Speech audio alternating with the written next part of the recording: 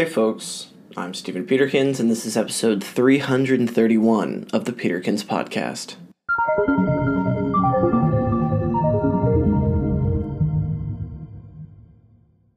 Today, we're going to talk about why creation is important to me. Now more than ever, there seems to be a big emphasis on creating. Trillion-dollar companies like Apple are relentlessly focused on empowering creators, and even more companies are doing the work to give rise to the creator economy. With the popularity of social media and the best distribution channel ever, known as the internet, it's easier than ever for the things that we make to be shared and received widely by other people.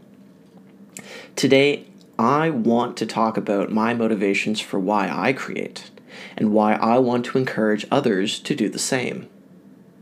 I primarily focus my creative energy into creating this podcast.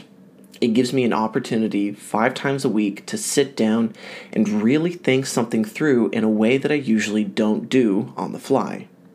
Writing forces me to solidify my thought processes on a certain topic.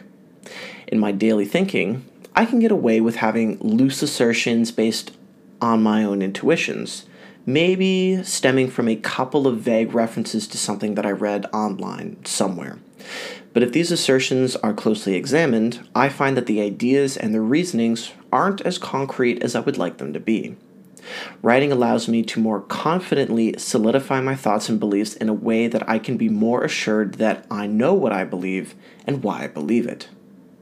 Another reason this pod exists is that creating episodes allows me to vent the ideas that I have in a more constructive medium.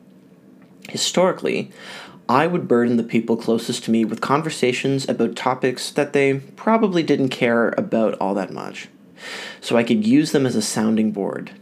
Sometimes they would play along and provide some valuable insight that I didn't think about, or sometimes they would propose an alternative theory to mine and we would enter into more of a debate, much to the chagrin of anyone else who was unfortunately around us.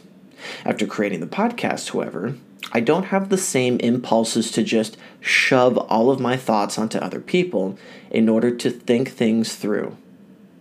Sometimes the podcast acts as a place for me to just emotionally vent. I've talked about dealing with a lot of negative emotions across a variety of episodes, and to no one's surprise, they were made during times when I was attempting to find ways to deal with my own negative emotions. This is pretty common for a lot of artists who attempt to use their art to therapeutically deal with their own turmoils. Personally, I found that it did help me.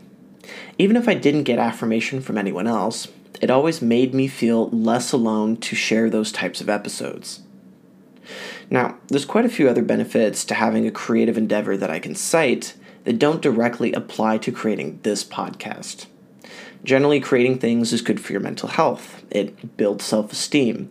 It's more satisfying than purely consuming, and creative people tend to be more successful in their main endeavors, particularly in fields like STEM. But still, the biggest reason for me is that it's just fun. It's fun to create. It's fun to make things.